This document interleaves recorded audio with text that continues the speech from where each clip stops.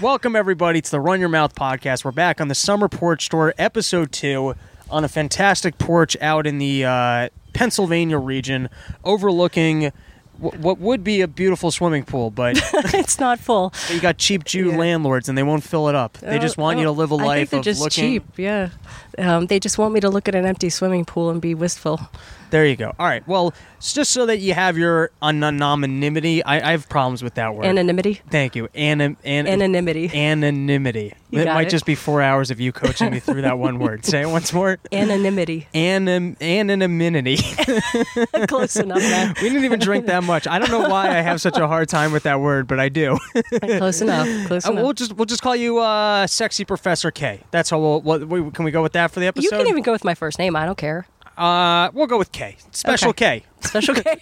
I like it. Yes, Special K, philosophy professor at multiple distinguished colleges, here to help educate our audience, and a big fan of the podcast. That's cool because it's shocking to me that anybody who has even something that resembles a brain listens to it. Firstly, it's shocking that anyone listens to this altogether, but the fact that they're educated college professors listening to this it makes me feel like maybe half what we're saying isn't completely dumbassery. We need a relief, like seriously, from the gross seriousness of just all the bullshit of the academic halls. I mean, the mustiness. You know, you get in there and everybody's smart talking each other. They're trying to talk each other up. So, you know what? It's so nice to come home and crash and eat a special cookie and listen to you. We're like your dumb friends. I get it. I have dumb friends in my life. Every once in a while, you want to get away from work and just hang out with some idiots. But it's not even dumb. It's like the smart. It's like a better view on the mundane side of life. Like, that's what it is. Because, like, I spend so much time inside my brain, inside my head, and so does everybody else that I'm around. So what you do is you make regular, mundane, ordinary life, like toilet humor and stuff like that, funny. And it's like, man, God, do I need that? It's because my Jew anxiety goes so much to worrying about toilets that's not. It's just something that I have to talk about them. Like, I have to diffuse it. This is my therapy for toilet anxiety. Okay. Which actually brings me to my first topic. That's what I was hoping to talk to you about. No, not really. Okay. But when you first hit me up, I got really excited. I was like, dude, I'm gonna crash course in philosophy. I'm gonna study my ass off. I'm gonna show up, and this professor's gonna be like, how did you not do well in school? I can't even believe that you read this much, that your attention's this good. And I got really excited about it for all of a day, and then I did absolutely zero prep after that. All right, so what did you actually look up? No, I have some fun topics that I think you might have information on. Sure. But like even Plato's Allegory of the Cave, you emailed to me and was short, and I was like, yeah, I'm not going to actually read that. All of 4 pages. Was that all it was? Yeah. And you took the time to scan it for me, so I didn't even have to track down, which might have taken all of a Google search. I already had it scanned for my students because they're just as lazy. Right. Okay. All right. So the first question that I have for you as we kind of get started over here is I went to Queens College. And what was interesting about Queens College was that it was a commuter school. And basically there were a lot of Jews and Asians and some other people that were, I guess, less easy to categorize than Jews and Asians. Okay. Like, you can kind of look at a Jew and know they're a Jew, or look at an Asian, know they're an Asian. Asians... For the most part. For the most part, yeah. Yeah. Some of these other people, I don't know what, they were a bunch of... Anyways, Queens College was an interesting school because it's a commuter school and it's really just kids that want to show up, get an education. The school has a decent reputation. There's, I think maybe it costs $2,500 a semester to be there. So it's really kind of a no bullshit. People are here to kind of go to college, get a degree, and leave. I didn't hang out on campus a lot. I didn't think it was fun in any way. The other thing is I got a degree in finance, and a lot of what they describe as the leftist agenda that exists on college campuses, I didn't really see it. But part of why I didn't really see it is because I got a degree in finance, and I do think what was interesting to me about working in hedge funds is these guys, since they're actually placing monetary bets about what's going on in the world, they have a pretty honest perspective about money and what the real picture is. Right. On that note, the first time I ever heard about Austrian economics was working in a hedge fund when this was back after the recession, and I think they were maybe planning for QE2, and it came up I don't know, they were just kind of talking about, it was a gold trading desk, and they were talking about inflation, and they said, according to the Keynesian economics, yeah, there's no inflation, but you got this other school. And I was like, wait, what's this other school? How come I never heard about that? But the point just being finance. You ever read the website Zero Hedge? Sometimes. Occasionally I do. I haven't read that thing in years, but that was like... Right. You read Zero Hedge, it's all anti-Fed, anti-Jew, gold, and the world's coming to shit. That's why they call it Zero Hedge. Exactly. But the point being, finance people have a slightly more honest perspective about what's going on.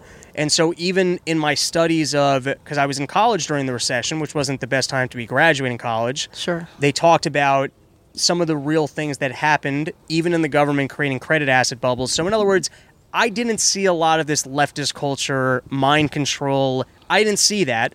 Right. But it's because I went to commuter school and because I was in finance, and it's not as easy to kind of push that agenda. So as a person who's working in academia, lucky man. Yes. Tell me a little about just how transparent it is, how much of it exists, what are you fighting against, how much can you not even interact with other professors because they kind of have that thing to them. Just lay it on, how real is it? That's a huge thing because there are a lot of sectors of academia that are kind of secluded. They're kind of, exempt from all the SJW bullshit that we hear about. So finance, maybe one of those. Chemistry, perhaps. Right, because it's math. How are you going to shove numbers into it? But even math this makes and a biology, bionic thing, but you got to respect the black guy. Yeah, even math and biology now, they're having feminist perspectives on biology and feminist perspective. I don't know. That beats the hell out of me. But I've being in the humanities, we're what is the feminist perspective? What does that even mean? Mathematics. I don't know. I never bothered to pursue it. You argue more. You bitch about the equation, and you're like, I don't know. I don't think this is right. Right. You get to the answer, but you complain a little bit and go, yes, I get that that's the math, but you're not listening to me. Exactly. Yeah, you're just a bitch about it all. And biology, of course, has been compromised because of the whole transgender thing. Right. They're like, oh, there's not just two genders. There's an infinite number of genders. As well, you can be a unicorn, or as the Google employee said, you can be a yellow-scaled wingless dragonkin and an ornate building at the same time. But then it just sounds like they're just being pro-imagination. They're just telling people to. Yeah, but they're introducing this into biology talk, which is scary. Right, and then at that point, to whatever happened to the concept of exploring reality? Truth and debating what isn't real, truth. What is real and what is not real. Yeah, that's what you might think is fundamental to getting an education and then being able to go through life, I guess, somewhat rationally. Or solve problems. If you really want to solve problems, you have to have basic stepping stones to do that. And so you have to know, certain chemical compounds. Right. You have to know that there's a certain gender biological difference. I live in a reality where my car doesn't need gas. Good luck with that. Just get along. You can just get around without gas. That was big gas lying us the whole time. Right. Have you ever ran out of gas in a car? Close, but never. I never have, which I've had those moments where I'm like, maybe I coasted one time. How far? Just down an off ramp. It was I was like, oh man, I know I can make it to the next rest stop. I was on the PA Turnpike headed west to Pittsburgh, and I was like, I can make it to the next rest stop. And I pushed it to the limit, and I coasted into the petrol station, and I got my fuel. It was good. I didn't have to call AAA or anything. There you go. You lucked out. I wasn't one of those chicks. So, okay, just going back to the question at hand, can you tell us a little bit about how rampant the leftist agenda is? It's everywhere. Yeah, okay. It's everywhere. Lay it on us. What you're actually there. To me, it's a theoretical. Yes, at the one institution where I used to work but no longer work because I refused to comply. Right. They have a diversity and inclusivity office that oversees virtually every dimension of departmental activity, including the creation of courses and the creation of syllabus, which means the selection of course materials. So they will review your syllabus for how many diverse points you get for your syllabus. So do you have a woman of color on your syllabus? Do you have a transgender person on your syllabus? Do you have... I'm teaching math. Well, I'm teaching ancient philosophy. Right. There's dead white guys. That's it. That's all I got is Plato and Aristotle and maybe the pre-Socratics and stuff. But they're all Greeks, and they're all dead, and they're all white, like basically what we would consider white. I mean, not white according to the early American standards of white, but Right. like white nowadays. And so it's like there's nothing else. Like I can't conjure up like a transgender person. It's not Can you just possible. lie and say Aristotle was black? Well, what's happening? I'll tell Let you. me tell you about this wise black man. Well, Aristotle. they were trying to do that to St. Augustine. They were trying to say that St. Augustine was a black man. Okay. Because he lived in North Africa. Well, it happened to be colonized by the Roman Empire, and he happens to be a descendant of the Roman colonizers. So that doesn't work out that way. But what happens is that in a curriculum, it becomes perverted. So if you're teaching ancient philosophy, you're not allowed to teach the ancient texts directly. You have to teach them through secondary sources that are gay and transgender and black and Indian and everything else like throughout the world. So what are those secondary sources? Just It's people commenting on the original sources. and going, hey, here's proof of our concept of equality because of this one writing of Aristotle. Or they're just offering their own interpretation of the original work, but they're doing it from their perspective, which is more legitimate than like my perspective or the perspective of other ancient commenters who had, or the original person himself. Right. It's like it almost elevates to a new level the legitimacy of the viewpoint because it's been filtered through this more, in my opinion, mediocre viewpoint. Can you, and feel free to pass on this, can you speak to a specific where you're like, the way that they're teaching this is just a total misrepresentation and is clearly pushing an agenda? And I understand if you can't, because it's kind of, we're talking in theory, so feel free to pass, but is there a specific example you can think of and go, that is just the most of a misrepresentation I've ever seen? I can't give you like one specific thing right now, but what I'll say is that the use of the body in our contemporary intellectual political climate as the defining, identifying characteristic of a human being has infiltrated like interpretations of ancient texts which had nothing to do with that. Socrates goes so far as to say in the Phaedo that the body has nothing to offer us in the way of knowledge, which means ignore it. Okay. Ignore your body because it doesn't give you any knowledge. So therefore, your race, your gender, your whatever it is, it's not going to give you any additional knowledge than you can have through your soul. So the contemporary emphasis on the body itself is just a perversion of all the beautiful ancient wisdom that comes through Plato and Aristotle and the ancients in general, like St. Augustine as well. I mean, of course, in the Christian tradition, the flesh is redeemed, and so you could say, well, the body gains a new kind of importance in that dimension, but that's a different issue altogether than what's going on right now, which is specific bodies have more importance than other bodies. And so I want to go back to the Socratic tradition and say, you know what? The fact that you're a woman doesn't give you any more wisdom into what it means to run a country or to make decisions than a man or a transgender person or anything like that. I told this joke on the podcast. This might be 40 episodes back when they were talking about like microaggressions. Yeah. And oh God.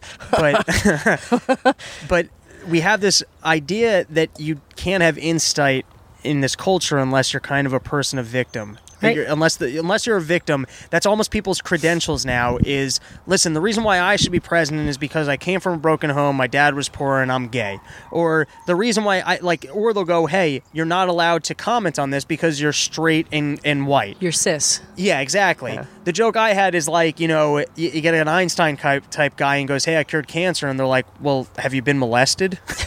Exactly. Otherwise, what's your information worth? Right. So speaking to your point, which is this concept that for some reason, it's almost more racist to go, hey, the way that you look physically is going to have to be the criteria by which I judge whether or not you have wisdom. Of course. And I guess as far back as Aristotle, he was saying, hey, listen, your physical body has no indication, which is why he had that disgusting beard, He was living it. Well, Aristotle was a little bit... Was he an ugly dude? I don't know. I don't think either Aristotle or Plato were ugly dudes. Socrates was a notoriously ugly dude. He had busts, statues of him, you know, and it's like, oh yeah, he had a snub nose. He was famous for that. Pot belly, kind of like balding dude. Not that there's anything against balding How dare dudes. this podcast is over. I mean, I'm trying to adjust to it. Jesus Christ, lady. But you know, he don't have a snub nose, so you're good. Thank you. But anyway, he okay, so they were ugly, like they were ugly old white guys. Like, it doesn't make a difference. Their ideas. I got to tell you, I like their little dick statues because you get to walk around and feel good about yourself. Oh, exactly. You know what I mean? You get to be like, hey, I'm doing okay. Look at fucking Alexander the Great here over here. He conquered countries and he had like something to prove. He had nothing. I'm doing pretty good. Right. But exactly. But I mean, when it comes, like, okay, if you evaluate them on their bodies, then you get it all wrong. And if you evaluate them on the color of their skin or their status in society, you know, that's being classist. And so, if you evaluate them on their ideas, however, then you get a whole like treasure trove of wonderful stuff. And it's like, if I read an article, let's just say I read an article online, and I am like, wow, that's such an amazing insight. That's so wonderful. I don't go look at the biography and see, like, oh, is this person a person of color? Should I put this on my syllabus? I don't even care. Right. I don't give a shit what Asian, color. you can't trust them. No, it's like, this is an amazing insight. This goes on my syllabus. And do you find most of what do you teach freshmen, or who do you mostly teach? I teach all levels. Do you find when people, okay, I guess twofold question. One is, do you find that freshmen come in from high school having this perspective? And then the flip side of that is, like, let's say you have a junior and you've never had them in your class before. Do you find that you end up arguing with them more because they've heard so much of this narrative from other professors? You kind of have to have a logical argument with them, like, well, what do you base that opinion on? And you kind of have to, like, rework their brain a little bit. That's interesting. I've never had a formidable student opposition to my position. I've had some weak ones, and I've had some questions which were really good in the classroom. And sometimes what I'll do is, when a student asks a question, I will steel man their question. Right. I'll make it stronger than it was originally. I'm like, look, I know what you're getting at. I'm going to make that even stronger than it was, which is what St. Thomas Aquinas was really good at. Right. Steel manning questions. So I've tried to make it a habit of mine. I'll take your question, make it better, and I'll give you a stronger answer than you expected. And then they kind of are speechless after that. And so it's like, when you throw logic at people in a classroom setting, not like on one of those campus protest settings, but in a classroom setting, when you throw logic at some people, it actually tends to work. And I haven't had any screaming SJWs. And I don't know if it's because of the kind of personality that I have, or if it's just the fact that I can throw logic out at people like that. It's also probably the fact that you're accepting of alternative point of views within the classroom doesn't give people a very strong footing to pretend like you're being dismissive of them or pushing some sort of an agenda. True. So it's hard for them to pretend like, hey, this is offensive, or what you're doing is clearly trying to push the male white agenda. Okay, now to go to the, like, I guess the actual college side of it, there is no one single individual. There's no dude working at the CIA in some back room who's writing up college plans and handing it to every single college that filters down. But as a person who's there, and I guess experiences that there's a lot of other professors who seem to have a more left perspective and feel that it's noble of them to kind of teach that perspective. And correct me if I'm wrong if you're not seeing this, but firstly, is that something that you're seeing? Yes. And secondly, what do you see as being like the original source that all this information is being proliferated? And like, do they kind of shun you for having an alternative perspective? Yes, they shun me for having an alternative perspective. I've gotten fired twice. Right. So I'm definitely... Do you think, like, if you were a pure leftist, do you think you'd have tenure, like, some great... Absolutely. Yeah. Oh, without a doubt. Like, you've paid the financial and lifestyle cost... Definitely. ...of having a...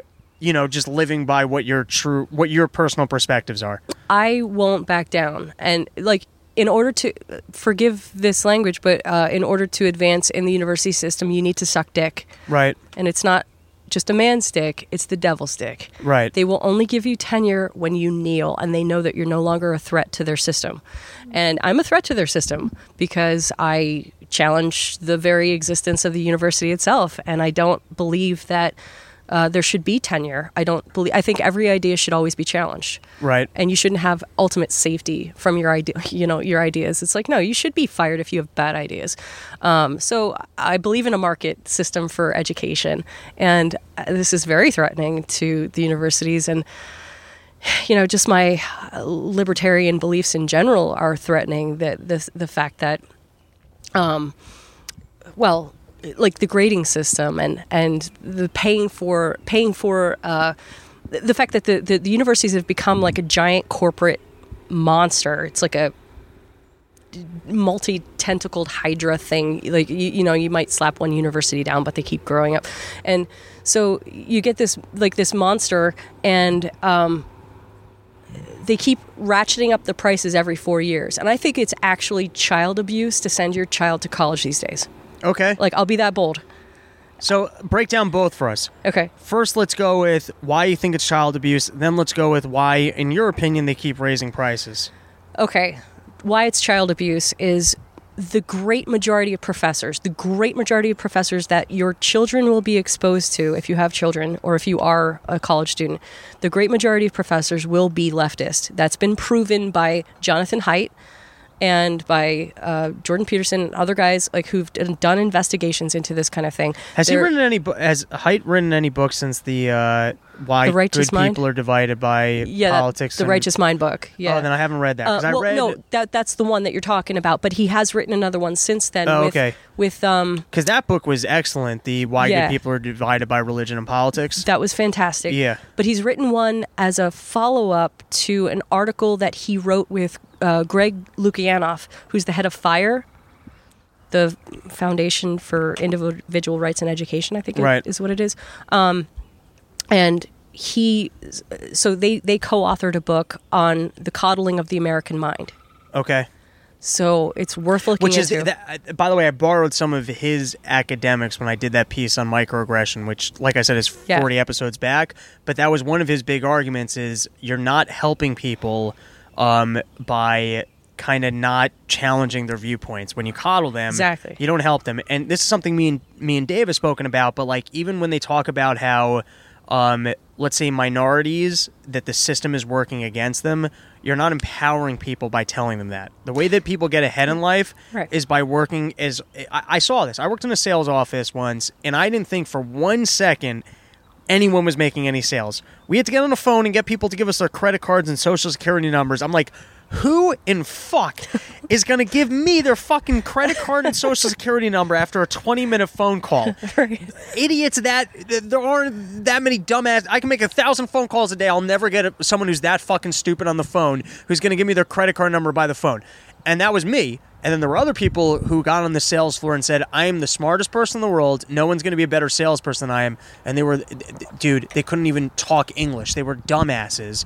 And they started making sales, and I realized, oh, it's because they have confidence and they're working harder than me. That was one of the best life lessons I ever had, is that the recipe for success is saying, hey, I can accomplish something, and then putting in the work ethic behind it.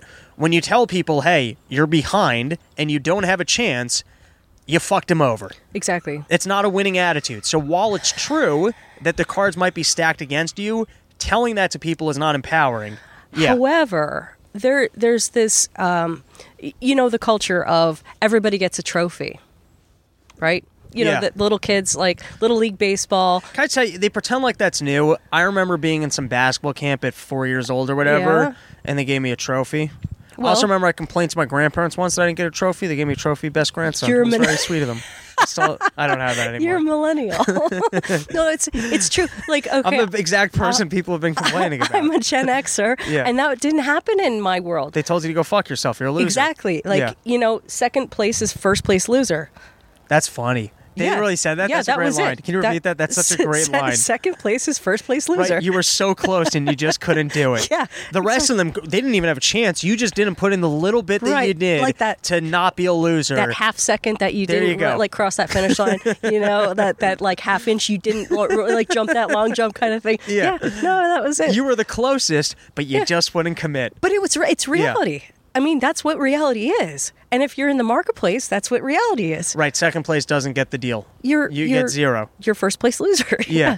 So it's like the coddling of the American mind happened like a lot. It started happening back in, I think it was the early 1980s. That's when it started happening.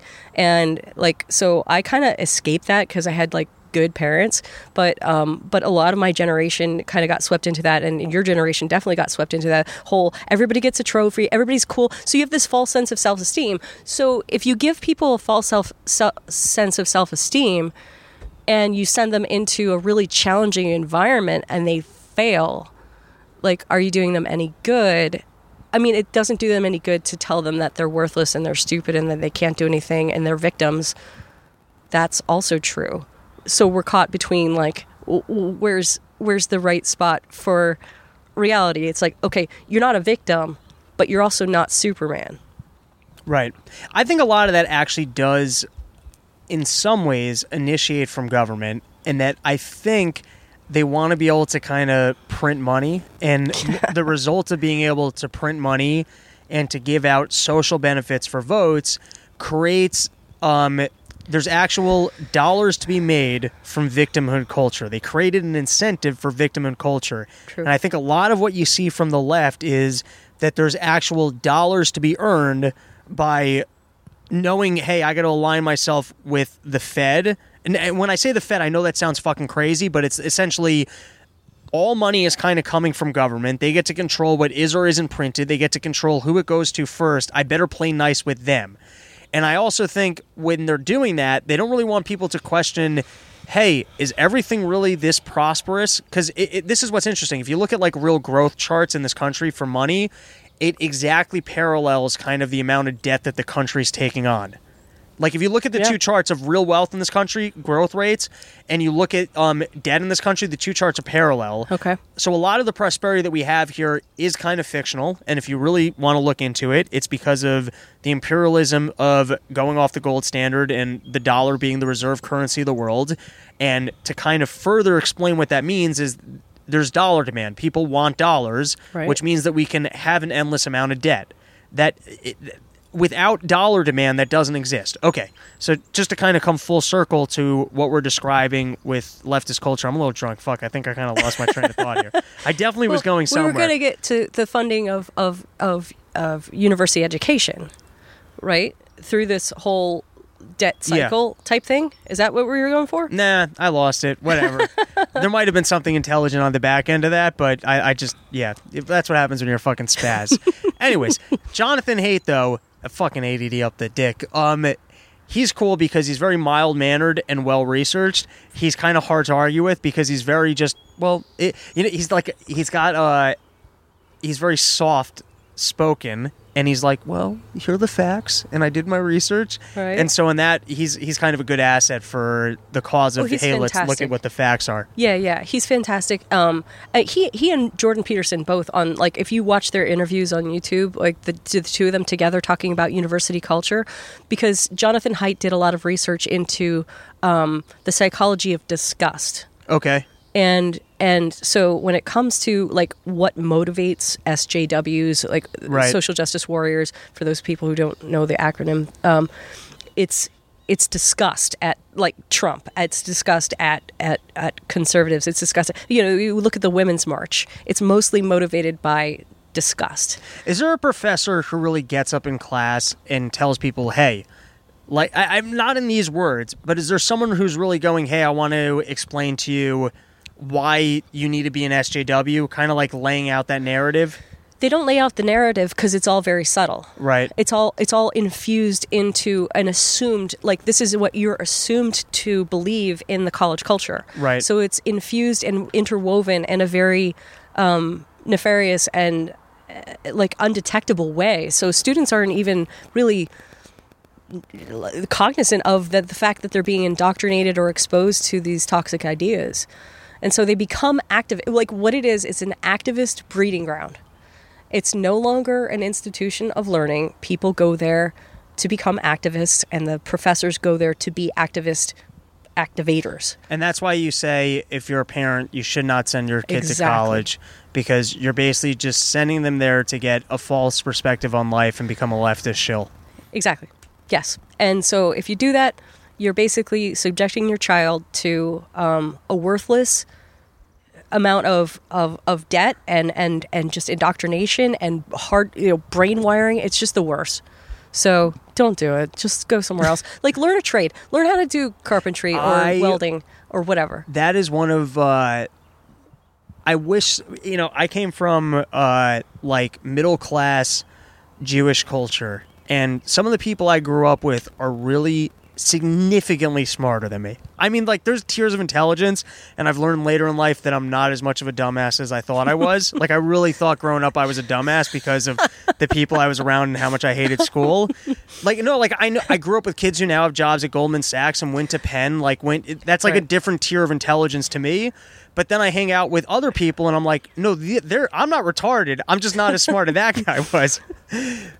But yeah, go ahead if you got something on that. There's different types of intelligence, and Right. I think that we look at people in the banking world or the financial world or whatever, and we're like, oh God, they got a job with Goldman Sachs, they must be Right. really intelligent, or they have a PhD in philosophy, they must be really intelligent. Right. No, they jumped through the right hoops. Is what they did, and that's what education is about these days. It's I don't about know. jumping through the right hoops. While that's true, I also, like, my sister's a lawyer now.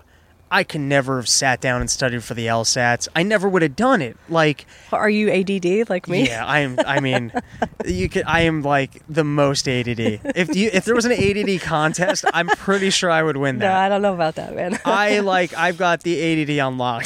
I think there might be a. We might have to have Yeah? some kind of a test. What? All right, let's just talk ADD for a second. How many 'cause tabs do you have open on your computer at one time? All of them. Literally, all of them. Too. That's my thing. I like I having... max them out. Yeah. Like you can't open anymore. And it's not porn either. It's all like what about this kind of Also, thing? if I'm watching porn, it will be 40 tabs of porn. Like, I won't even start watching the porn until I've lined up 25 that might be interesting. And then the second it's Lactating boring, Latinas and then like yes, all the rest. and then of the second it's boring, Prego you're poppers. gone. Okay. Well, while we're on the ADD talk, have you ever been formally diagnosed with ADD? I guess kinda. I don't know. By a psychiatrist I hold in disrepute. Right. Because I think he's a hack. So, I mean, as an adult, I was diagnosed. But as a child, I was just curious. Right. So back in the 1980s when I grew up, like, you weren't called ADD. You were just called curious and energetic. Right. And whatnot. It wasn't a disease. And so it wasn't until, like, the late 80s and 90s that they started diagnosing this as some kind of a disease. So luckily I wasn't medicated as a kid, because otherwise I would have been like a zombie. Were you ever medicated as an adult? Or Yes. what they give you? Concerta Okay. and Wellbutrin Okay. and Well, you wouldn't have been taking Effexor. you wouldn't have been taking Concern and Wellbutrin at the same time. I can't remember now at this point. I mean, it was a long time ago. Oh, okay. I gave up all that shit. So, but I was on both of those at one point or another. I don't know if they were at the same time or not. Cool. Here's what's fun about Concerta. So Concerta, for all you people out there who want to go see a shrink just so you can get, maybe they'll hand you some drugs. So there's two different categories when it comes to the ADD pills. There's what they call the methamphetamines and the amphetamines, right? There's like two different categories. So Ritalin and Concerta are in one category, and then your Adderalls and your It's like cocaine stuff. No, but what I know of, like, Concerta and Ritalin, there is zero concentration, like, benefits from that shit. But in terms of fun drugs to take, holy shit, are those things fun? partying, yeah. Like, I'm just, You snort a line, you're good oh to my go. god, dude, Ritalin, I remember because Adderall helped me get through quite a bit of shit in college I never would have gotten through otherwise, and I wish that shit was still helpful. It's not. It just doesn't help me out, and I had to take it in high doses. And it's funny that once a doctor diagnoses you a drug, it's just not fun anymore. But I can tell you that at least like there was some sort of medicinal benefit to Adderall. Concerta and Ritalin is just the better version of cocaine. Like, actually, if you have Ritalin, hit me up. Let's fucking hang out. I haven't gotten my hands on that shit in a long time. I've never done cocaine. I'm not an You never done coke? Your whole... No, yeah. Yeah, nor Adderall, nor Ritalin. I was just on Concerta for a brief, period of time. Concerta and Ritalin are sister drugs. I almost feel like Concerta might just be the slow-released version of Ritalin. Oh, okay. I could be wrong on that because... I don't know. What the fuck do I know? But yeah, no, it never really helped me concentrate or do anything, which is why I just kind of let it go. It just, I didn't... I'm always going. Right. And so it's like I need something to slow me down. So wine helps. Yeah. That's my drug of choice. I get that 100%. Yeah. The first time I did coke, people make such a big stink out of coke. Coke is fun in the sense it's like sociable and deviant. That's what makes cocaine fun. Cocaine's fun because you kind of got to go to the corner, you got to go into a bathroom. There's a ritual to it. You do it, firstly, it's the most shameful thing because right away you're like, there was no reason to do that. And then I'm like you, I got ADD, so I take it. I'm like, oh great, I can study now. Like, right. What was the point of this? Where I'm the same way. Drinking, that's kind of the way to go. But now, so let's move on from this topic, but certifiably, you will say, as a person who's worked on campuses, there isn't a leftist agenda. Hell yeah. Most of the professors lean left. Hell yeah. I mean, even increasingly in what you would consider STEM departments. The departments that it makes no sense for you to have any sort of exactly. philosophy on these topics whatsoever. You can look into the journals, and there's feminist biology and feminist mathematics and transgender mathematics and shit like that. It was like what does that even mean? How does that gender bender mathematics? Like, I don't know how you do that. Penis plus surgery equals a woman. I guess. I don't know. No, it never does. Because there was, what was his name? The Democrat dude on the second stage who said that men could have abortion, or trans women could, trans people could have abortions. They've had a field day on that part of the problem. Yeah. What the hell was that all about? Because what are you talking about? It's but nobody raised any kind of eyebrows to that. I mean, at least in the crowd or on the moderator panel. It's like, oh wait, men can have abortion, or trans women who are men who don't have uteruses can have abortions. Wait, they can't have kids. But wait, it's part of the experience of becoming a lady. It's part of lady. College now. This is part of mainstream college now. What, that they teach that trans... There's no difference between the genders. In fact, I asked a question to my class last year. Yeah. I said, is there a difference between men and women? And pin drop silence. Let's take one step back. Let's say there was a dude in a room who wants to... He's creating all sorts of propaganda, and he wants to fool the culture. He wants every single person to have a misguided view. What is the benefit of this narrative? Like this, what exactly does it do for? Let's imagine that there is a ruling class. There's fucking lizard people, and they want to control us. Absolutely. What is their benefit of sitting down and going, okay, the next thing we're going to do is shame people into having a rational view of biology. Let's state in that perspective. I don't want to debate whether or not that's accurate, but we can go with the fact that whether or not gender is fluid, let's take one step back to maybe soften a little bit. Let's talk about the word government. Yes. What does the word government mean? It comes from originally the word kubernetes comes from Greek. Okay. And it means to steer, like a ship, literally to steer a ship. It was a pilot of a ship. And that goes into governor in Latin, which means the same thing. It's the steerer of a ship. It's a person, but it means then to steer the ship of state, to govern, to the ship of state, and so hence it's called the ship of state. Where's the word ment come in? Mentis. It means mind, to steer the mind. So the government is to steer the mind. That's its role. That's the only role that the government has, is to steer your mind. So it steers your mind to certain types of activities and things that benefit itself. Right. And that includes, like, why do universities get so much funding from the government? Why are student loans backed and funded by the government? Well, it's because they get to steer all of those minds. Why is K through 12 governed? So when it comes to the transgender, let's just say, agenda, what is the benefit of steering all of our minds towards accepting that division? Yes, division. It's what you saw as weird. Like, you know, it used to be like a weird kid or a weird person. It's like, okay, well, you're trans. Okay, that's kind of. They weird. want to divide you from your own emotions. They want to divide you from yourself. Right. The word. Okay, here's another. Here, I'm going to geek out on you. The word diabole in Greek means to throw apart, which means to separate or to divide. And so diabole means devil. It's satanic. It's something satanic. It's that which divides us. So if you can get people to hate themselves for who they are as a white cis man. Right. They came up with a fucking word. I hate myself for way other reasons. Cis man. Yeah. Well, you know, for excessive sandwich consumption or whatever might be the case. But you could hate yourself for a number of reasons, but it shouldn't be for any of the reasons that they tell you should hate yourself.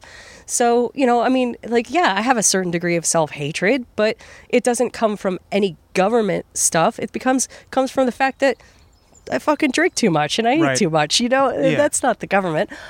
So, you know, I think that this is all part of. It's part of a strategy, and it's part of the. It's rooted in and intertwined in the governmental educational system, so-called educational system. I'll call it schooling. By the way, remember like 10 minutes ago when I knew I was making a point and then I forgot what the point was? Here was the point. I remembered it. All right, got it. The reason why they want us all to think that we're winners unearned is because a lot of the prosperity in this country is unearned, and they don't really want us to question it. Exactly. A lot of it is just debt, and the government spending debt money that they're taking on, and they don't want us to question, hey, can we really have that? So it's in their best interest to let us all think we've kind of earned this feeling that we're winners. It's almost like that... You're going to have to help me out there, but didn't the Europeans have this, like, divine right of kings kind of thing? Yeah, exactly. Yeah. They almost want to impose that on us, where we feel like we're just naturally winners, where if we didn't have that thing being taught to us or, you know, being propagated towards us, we might think, like, wait, where's all this money coming from? Yeah. Can we really spend all this money? You know what I mean? They don't want us to question that. Right. You're a subject, not a citizen. I mean, you know, you're not like actually a sovereign person. You're not supposed to question anything. The military industrial complex, the pharmaceutical industrial complex, like all of these industrial complexes that exist, the prison industrial complex, they all exist to benefit from the naivety of the cow class, which is us, basically. We're the people who are like struggling to earn a living and pay our taxes so that we don't end up in a cage, and then, you know, fund our own educations, and then we become debt slaves forever so that we have to work like indefinitely, and then you know, and then we die, and that's the end of the story, kids. What a refreshing perspective. Okay. Well, you die in the end. Didn't anybody tell you? So, of the classes that you teach, are any of the classes that you teach required classes? Do you end up with like those level 1 people who have to take one philosophy class kind of thing? Sometimes I do. Yeah, it depends on what I teach. One of my favorite moments, this was me as a college student. I did great for the first 3 years, and then the subject matter became stuff that you couldn't teach yourself. Okay. And I never built the skills to actually sit in class and learn in a classroom, and my way of learning kind of went to shit, and college really fell apart for me. The first 3 years, I was like probably straight A's, A minuses, and I maybe sat in the classroom for a total of 20 minutes. I would love to have you in class. You would be fucking hilarious in class. You're exactly the kind of person I want in class. No, I would not have showed up or interacted. But see, maybe you would have. Maybe in your class, maybe. I'll tell you. I got big tits, so yeah. That's true. I might have hung out and hit on you. It's a possibility. No, I found that, if I did sit in class, I didn't want to be argumentative in a classroom setting, because I would then take over the class, and I didn't want to do that. It was uncomfortable. Right. So every once in a while, if I actually had a question, I'd show up during office hours and talk to her. I've even had them ask, like, why didn't you bring this up in class? I was like, well, we just had a 25-minute conversation about this. I didn't want to do it. I didn't want to do that. See, but that's exactly that's what I want. I want people in class who are going to raise alternative viewpoints. Right. Like, get different stuff in there. And I'm an annoying fucking student, because I didn't do this in college. But then in professional settings where I was being taught a class where it's like a week later you're going to be on the sales floor or you're going to be on like a trading desk and you need to know this information. Yeah. Then I'll sit there and I am fucking annoying because I'm like, I'm actually responsible for this in a week. And I never really liked that, but like I also knew that my questions were like reasonable, but I never liked that in college. But anyways, going back to you as a professor, I want those. I want the question. Like, Right. I want the kids who will raise questions, and I will intentionally you ask. want engaged people. I get it. Yeah, I intentionally ask provocative questions. So, like last class, for example, on Wednesday, we talked about friends with benefits. Nice. Yeah, and so I mean, how can you not have an opinion on that? Right. So, especially when you're 18 to 24. How the which fuck is, do you get away talking to kids about that? Well, I teach a class called Love and Friendship. How does that exist as a class? Oh, I didn't invent it, but I get Right. to teach it, and it's awesome. So I get, we get to talk about all the intricacies of love and friendship, and from an ancient perspective. Like we deal only Didn't with Aristotle fuck kids though? Plato and Aristotle. No, there was the. Okay, wait. Do I have to explain the entire institution of pederasty right now? Maybe a little bit. Okay, I'll give you the short version. He did fuck kids. Not Does that come in love and not friendship? Kids, not kids, Yeah. like not like 6-year-olds, right? Okay. Okay. In the ancient elite Athens society, Kids. Okay, Were the elite. ultimate place to put your No. penis. I mean, like there are all sorts No. of places you could put it. Other Yeah, men that like- were adults. Yeah, melons. Beautiful women. Slaves. But Right. the cream of no, the it cream. wasn't. It was no. It's not like modern pedophilia at all. And I don't want to. Oh, okay. I don't want to like draw a parallel to that because modern Right. pedophilia is like horrendous, horrific, like everything The awful. Greeks in were classy about it.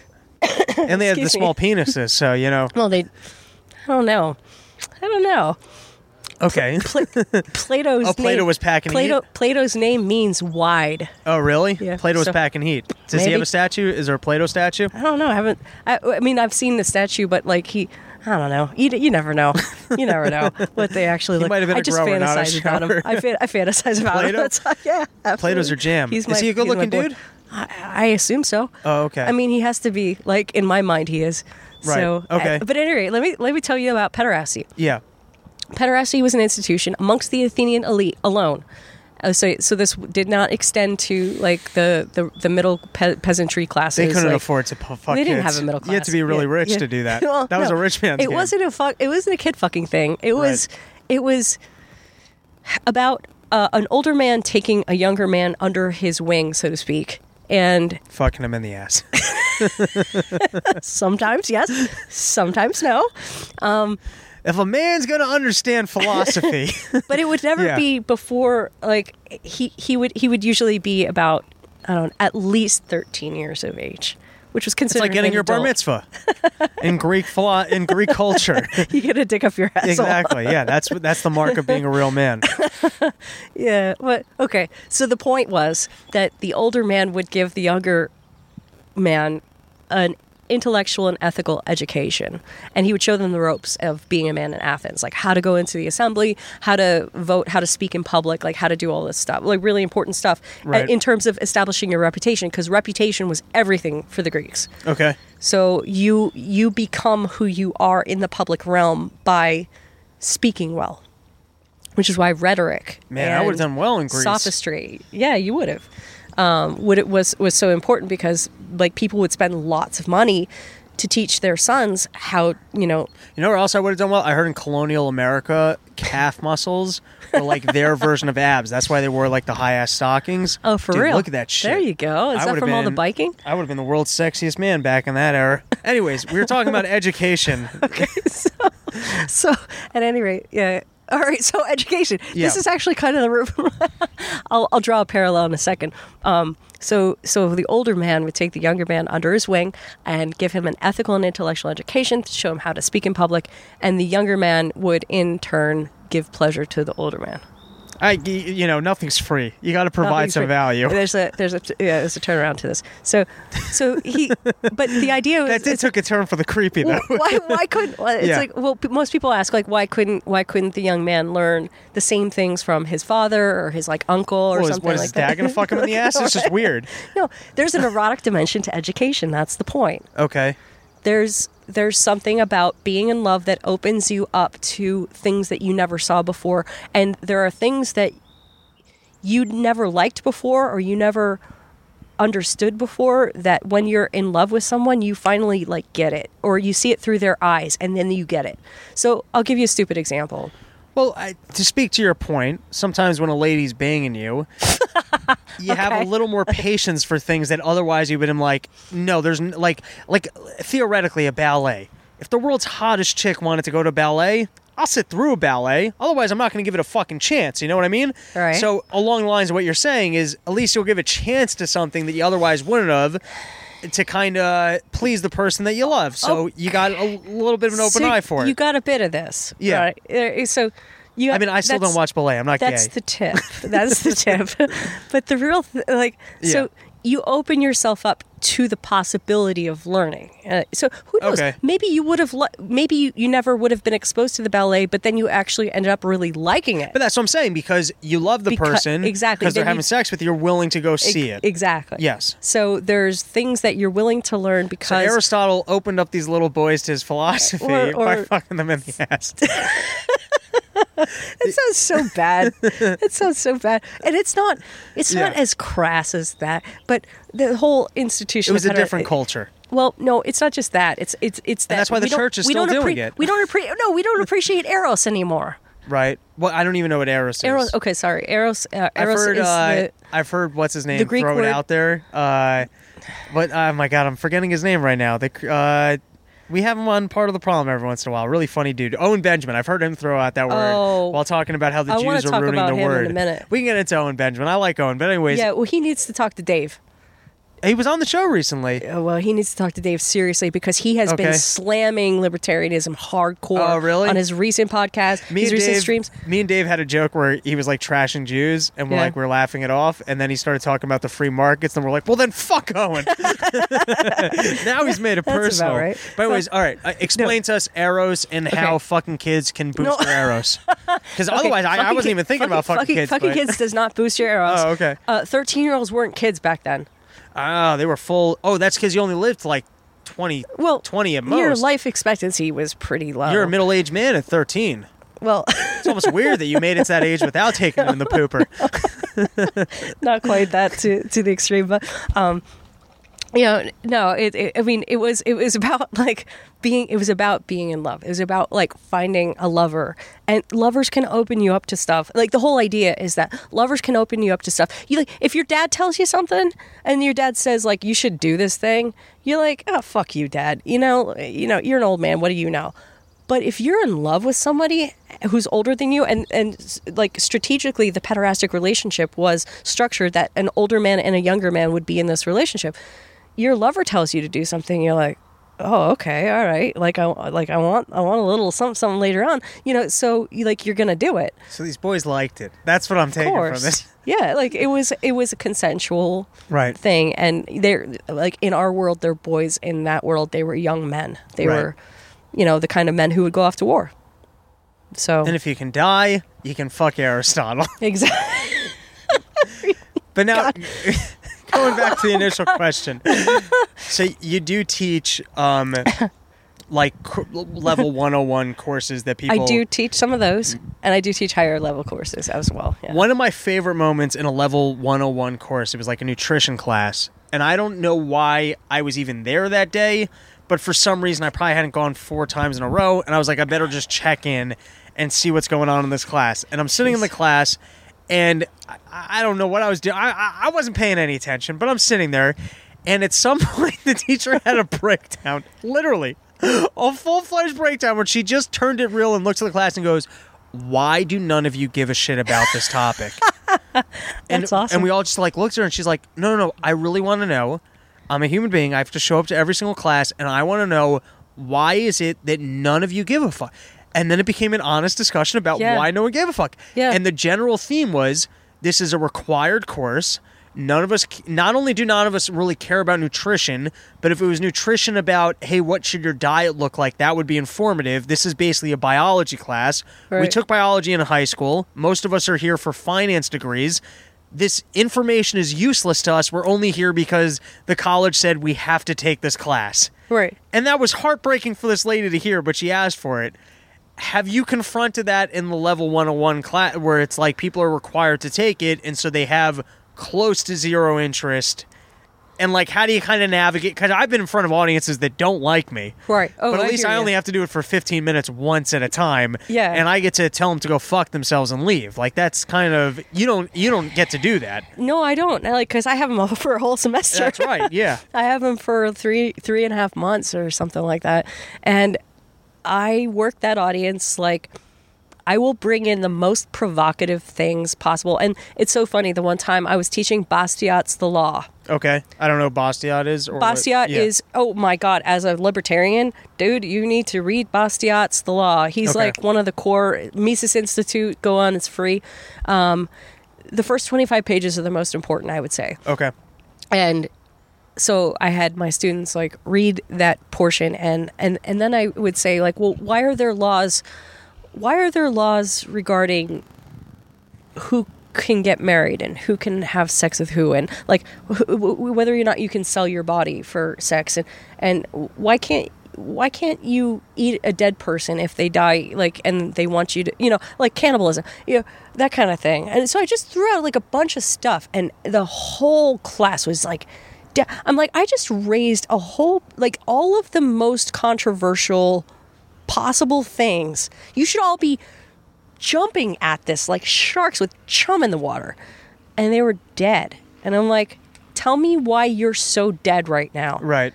And they're like, is it that you're not interested? And they're like, no. We're afraid to talk. They're afraid. Yeah. Right. They're absolutely afraid. So I don't do boring shit in my classes. It's Right. that they're afraid to be that guy or that gal They're or afraid that to have an opinion. to stand out and to say Which I like get. this is what I think. But what I've learned how to do is to be I'm the weirdo in the classroom now. I'll throw out shit like we didn't land on the moon. I don't think there's nuclear weapons. Like I'll say Just like to get an argument going. Just random shit, and then they'll be like, well, wait, what about that? And then it draws them out. Right. And so I'll you get just, them engaged. I'll drop hard weird stuff.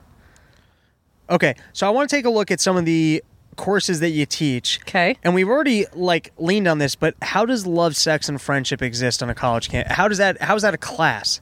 Well, I mean, how do they have kids in a classroom talking to adult? Like, I just feel like in what I see as being PC culture, you wouldn't have 19-year-olds having a discussion about like what does that look like? Love, sex, and friendship in the ancient world is not about. I mean, it's not about what you think it is. It's not about whacking off. I mean, we do talk about whacking off sometimes, but How does that topic start? because somebody will inevitably bring it up, or I'll inevitably bring it up. I'm like, don't whack off. All right, just You mean like in class? yeah. To, like, save your jizz for Right. a girl. Save your jizz for a girl. You'll say Seriously. that in class? Yeah. You'll be like- oh, I'll say that like out loud in class. Save your jizz for a girl. And you don't get fired for saying that? Not yet. I feel like that's pretty filthy.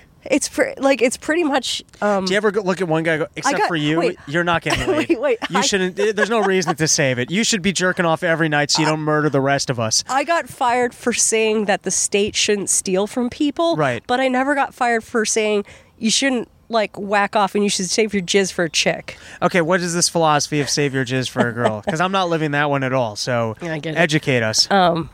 Well, you know Gavin McInnes. Yes. All right, a little bit. He has the same kind of philosophy. Like if you're gonna, you should hit on a chick at least 5 times a day, or something like that. That sounds exhausting. I know. That's exactly why you should be home jerking off. Maybe I got that number wrong, but I think it's somewhere around 5 times a day. And I'm like, that's exactly right. Most guys are not hitting on me. Like, why am I single? Most Okay. guys are not hitting on me Because they're jerking because off. they're at walking home. off, and Right. they're like, hey, I don't need to. I got knuckle babies in the drain, Right. and that's it. That was in the rabbinic literature I read as a kid. Maimonides talked about that quite a bit, that it's your life force and it exhausts you of your energy.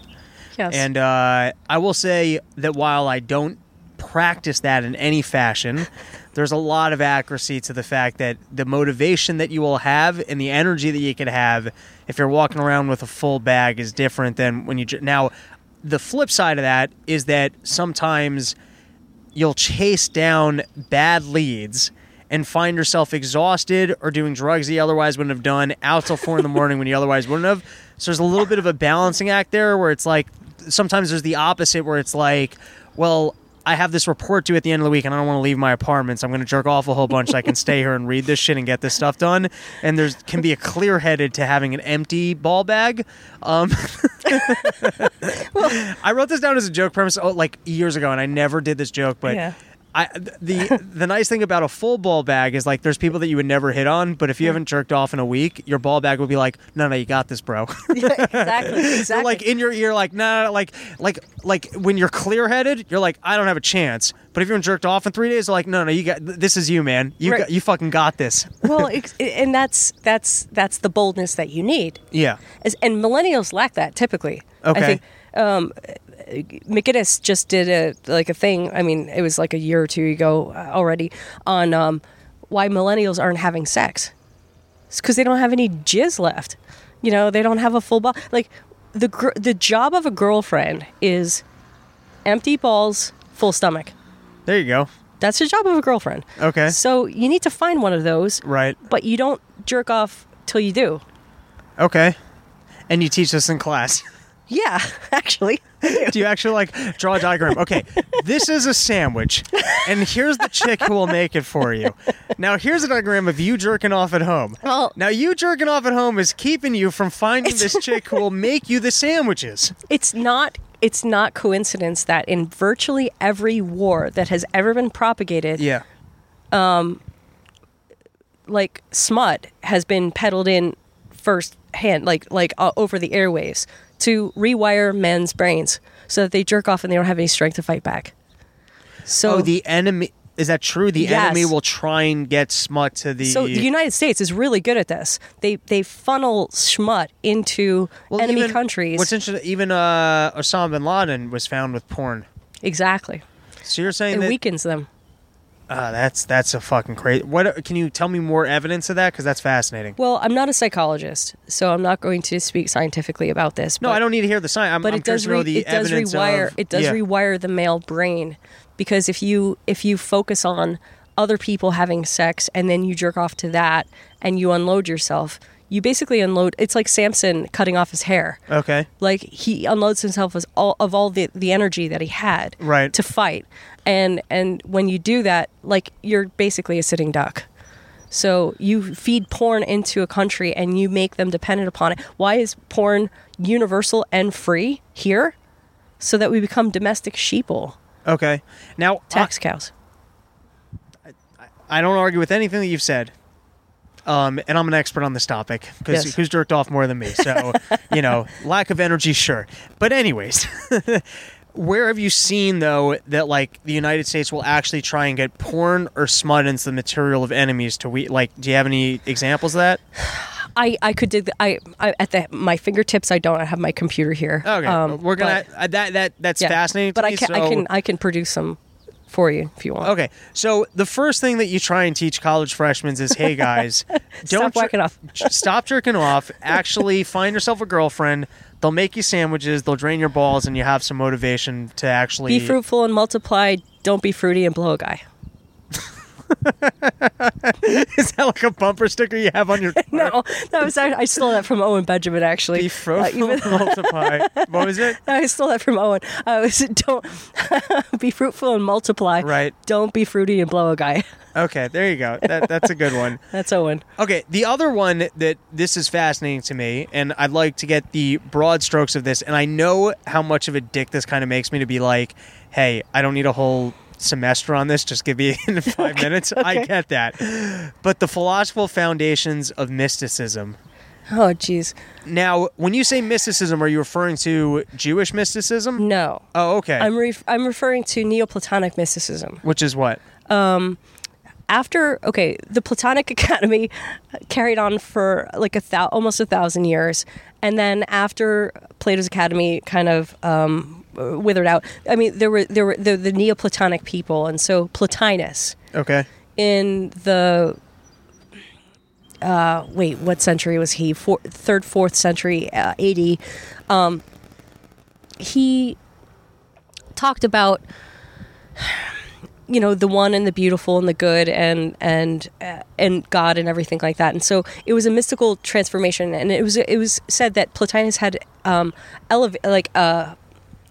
levitated Okay. 4 times during his lifetime. Do you believe that? Yes, Okay. but I don't think it's like physical levitation that they mean. I think it means a kind of spiritual levitation, that he ascended to the place of God and came down. And I believe that there are other philosophers who've done the same, including St. Augustine and St. Thomas Aquinas. St. Thomas Aquinas had a mystical event after which he never spoke again. Like after that event, he said, everything I've done is straw. He said it's straw. I mean, the guy wrote like an entire library of like brilliant stuff, and he said it's all straw. But he would never speak again because like everything he saw in the mystical realm was just like so. Now, how do these people enter what they're labeling as the mystical realm? Was that a drug experience? Was it an actual God prophecy type occurrence? Was it meditation? What do you see as being... It's a spiritual devotion, okay, and a purification, right? Like it's a process of spiritual purification, which doesn't have to do with any kind of like drug intake or anything. It's just it's a spiritual preparation for that which is higher. And Saint Albert the Great does like a really good job of explaining Pseudo-Dionysius's mystical theology, which is this ascendancy of, you start with the rational, and you start with like the things that you can say like this is wood, this is good, and then you say like, okay, this is brown, and you say certain things about things, and then you proceed beyond that and you elevate your mind to a higher plane, and then you say, well, okay, so God is good. Okay, and so you affirm that of God, and you say that God is one, you say that God is beautiful, you say that God is all of these different things.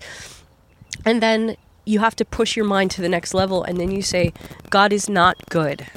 Switch mics. Is that better? Yeah. Okay. God is not good. Well, God, that sounds terrible, right? But what they mean is God is not good in the sense that we mean human good. He's so good that he's like a hyperbolic kind of good. He's good in the way that God is like good beyond good. So to attribute human good to him is to demean him in a certain way. All right, well, we can get into that for 1 second before we get back to mysticism is about. So do you believe in God?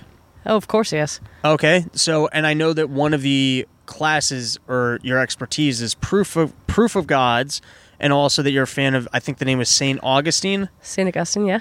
I just pronounced it wrong, but I basically had it right. Okay. No, it's not like the city in Florida. It's like a different... So I'm guessing that there must be some sort of a personal reason why you believe in God, and then there's also probably some proofs that you've read that you kind of use as support, but it probably comes more from a personal perspective. Of course. So I guess let's go. First question is, what is it that you see in the world that you go, hey, I think there's a God here? And then in practice, what does it actually mean to you? Like, what is your responsibility to God? How does that change your behavior? Like, do you think there's an afterlife? Like, just kind of unpackage to us, firstly, what you see, what in your own perspective goes, hey, I think there's a God here. B, what are the proofs of that? C, in practical explanations, what does that actually change about your behavior? Okay. What in the world, everything in the world says there's a God here. Okay. First of all, the fact that you have an eyeball. Well, that's the it's not creation evolution. by design. No, it's not evolution, because there's entropy, right? They told us that there's entropy, which is it's a tendency of a system towards disorder. So why would there be increasing order in a system? Why would there be increasing? Why would some like protoplasmic little like amoeba type piece of shit grow into the complexity of I've actually never heard this before. What is proof of entropy in the universe? Well, it's like I forget if it's the second or third law of thermodynamics or something like that. Okay. That it's a tendency of a system towards disorder. So, for a fact, like my office progressively gets dustier. Okay. My food progressively gets moldier. Right. Like if I don't do anything at all, like everything breaks down. Okay. So why would? So in other words, the question is, why would evolution exist when, if we take a step back, we see that the actual natural state of the universe is more towards entropy than it is towards evolution? Yeah, I mean, you could say like, oh well, there's like sexual selection. Wait, but it doesn't explain like there was a lightning bolt and some kind of like amino acids were jolted into life or something like that. Like that's bullshit. And then it created something as complex as a human being. Now, let me ask you. Let's take one step back from there. Isn't that a weaker argument to the nothing happens into existence? There's nothing that like nothing takes form, or nothing takes form without being acted upon. So if you look all the way back, there had to have been some sort of a something to initiate the reaction. That's the which is what the big cosmological boom is. argument. Now, Right. isn't so? To me, I'm just saying, if you're looking at proofs of gods, a proof of God arguments, that is a better argument than the one you're making of. Well, Yes. no, it's the same one. Okay, Yeah, because it's the cosmological argument. Right. It's the idea that everything has a cause, right, and there has to be a first cause. right. If There you has to look be all the way back, a cause there's- of all yes. causes. Yes. So that's the cosmological argument, and you But can, doesn't that essentially lead you to just, hey, there's something beyond our comprehension, but then you have to somehow fill the gap from, okay, I know that there's something beyond our comprehension of what I'm seeing, to, hey, there's a God, well, okay, we call that God. right? All right, so there's something beyond our comprehension. Okay. That made us, and that seems to like take care of us. But even and- made us is an assumption, because it could be, let's say they're like, we're in, I'm trying to think how to best explain this. We're like, we're in dimension X. in a bubble universe Let's where just say there's like an infinite number of parallel universes. No, let's not even say that. Okay. We're in dimension X, and what we can extrapolate from being in dimension X is that nothing randomly comes into existence. So there must have been an initial cause that initiated dimension X. But now that we can say, hey, I know that there's dimension Y and Z that must have in somehow created dimension X, who's to say that dimension X isn't an accident from something that happened in dimension Y or Z?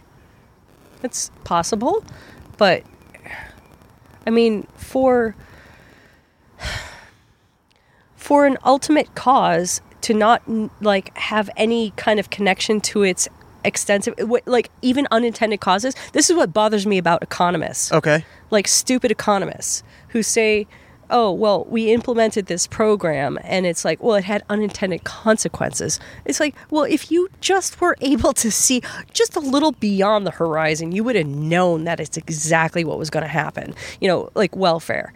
It's like, well, we intended to help these people. And it's like, well, we broke up the black family and, you know, yada, yada, all this like bad stuff happened. Well, if you had had a slight bit of insight into human nature and incentives, you would have known exactly what was going to happen. So I don't believe that there's any like unintended consequences anywhere. I mean, only in the short-term human stupid realm Right. is there unintended consequences. Like, I mean, and I think they are intended too, by the way. So, okay, so then let's go with your perspective. So there's something beyond our comprehension. Is Yeah. that a singular God? Is that another realm? You know, Is there a thing that we have a responsibility to? Did he come here and give us wisdom through prophets that might be Christianity, religion, or Islam? Like, what does that then mean if you go, I know that there's something above my comprehension and there's this other realm? Is there a responsibility to a single entity, or what to you is that like? That's a matter Yeah. of faith. Okay. I mean, and to me, like, I am a Christian. Right. So, like, I am a faithful Christian. And so I do believe that, like, there is a God and that there is, you know, that Christ is the Savior and that he does provide a model of human behavior. So, like, what are you supposed to do? Well, you're supposed to pick up the heaviest responsibility that you can possibly fucking carry Right. and carry it towards your death.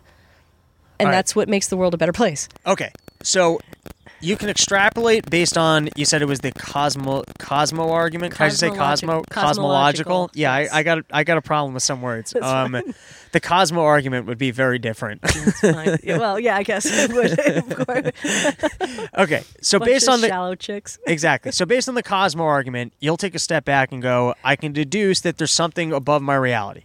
Then from there, you'll take Christianity based on faith. Now, why will you take Christianity based on faith? Like, in other words, I can tell you, okay, I've looked at everything and I need a car to get to work. Yeah. But, all right, you need a car. You don't need a Camry. So why do you take to you, firstly, why do you take Christianity on faith, and why to you is faith even a valid argument for why you should do something? Like, what value does faith have in logical reasoning? It makes sense. Like, that's the weird thing, I think, is that faith makes sense. And St. Augustine said this really famous quote, I forget exactly where it was, but he said, and I might get this wrong, I'm paraphrasing here, but he said, believe so that you may understand. Understand so that you may believe. So it's a intertwining of faith and reason. And so, isn't that a circular argument, though? No, it's not. Okay, not all circles are vicious circles. Okay. So sometimes you can learn something from a circular argument. All right. So there is a vicious circle, but this is not a vicious circle. This is a virtuous circle. So you can learn... But that's an appeal to authority. It's not necessarily. So you can understand... But, okay, wait, firstly, I'm kind of playing devil's advocate here. Sure, but I'm saying of course. from a purely logical perspective, where you are a circular argument, but you're saying that this circular argument is okay because it's a virtuous circle, but that's an appeal to authority.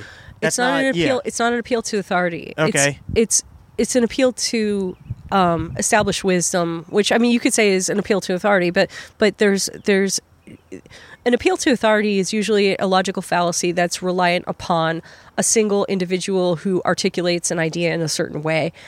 And if you have an entire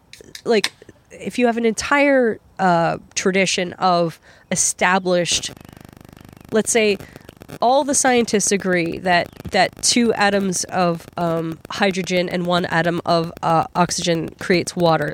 And they've agreed that this is the case. It's like you're no longer appealing to authority. You're appealing to an established tradition of knowledge. But that's based off of physical evidence. That's physical evidence. But there's an analogy. There's an analogical dimension to philosophy. So, for example, you have St. Augustine, who is... He's saying, like, you have to, if you're in an art museum and you're looking at a particular painting, if you stand 2 inches from that painting, you're not going to be able to see it. Okay. If you stand 1,000 feet away from that painting, you're not going to be able to see it. So where you stand matters. That's what faith is. So you have to take a stand. Taking a stand is to, in a sense, understand something. You stand under something. You stand in a certain place so that you can see it in the right way. So you take a particular stance in that faith tradition, and it is a matter of existential commitment.